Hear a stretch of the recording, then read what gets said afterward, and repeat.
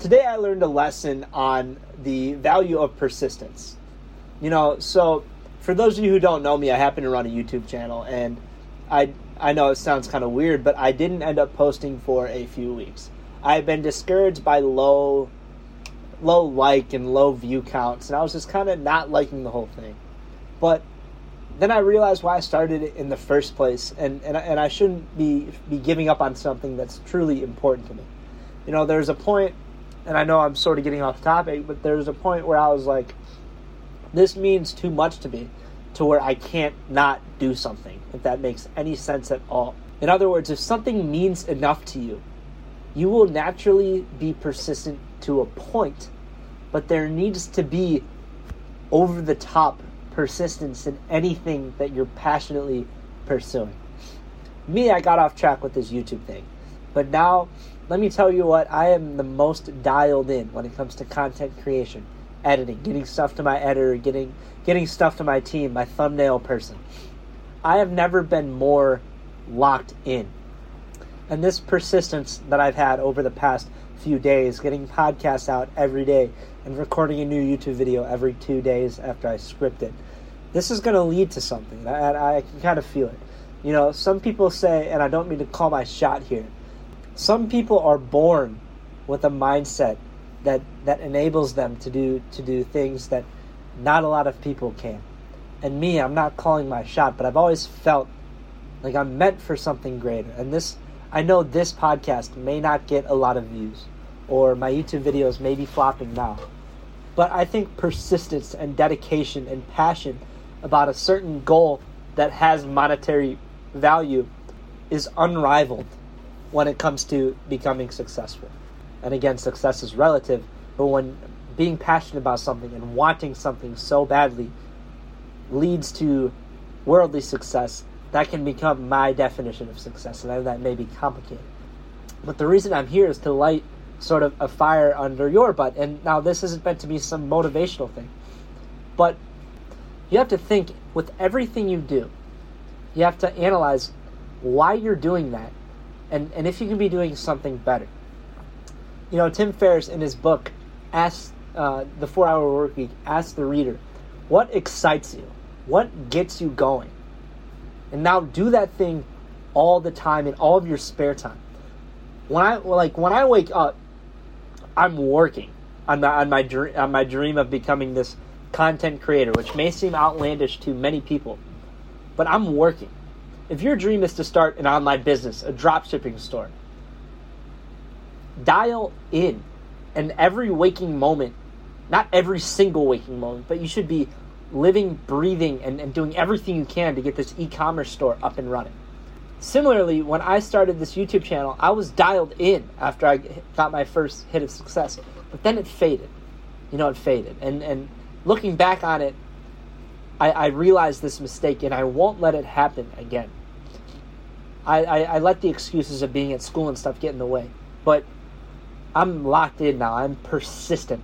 And you whatever you want to do in life, you may have a lot of excuses or whatnot, and that's totally fine. I'm not here to call you a loser, because everyone to a degree, if you're listening to this podcast, you have a intent to sort of better yourself or go along this journey, and I respect the heck out of you for that. But the main point, to keep it short, is that whatever you want to do, whatever you want, go after it with such a tenacity that nobody's ever going to take it from you. And when you fall off, that's fine. Get right back on the wagon. Not every one of my videos or podcasts is going to be a big hit, but that's fine. I know the next one is going to be better, or at least I'm going to try my dang best to make it better. I know I'm kind of fired up right now, and that's because I've sort of learned this lesson the hard way.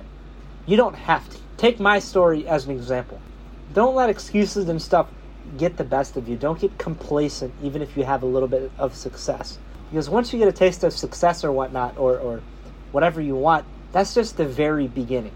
Go after and chase whatever you want until the cows come home, because that's what gives me purpose. When I wake up each day, I know I have a purpose. I know only a few people may be watching my content, but for those of you out there, I know that it hits home, or maybe it doesn't.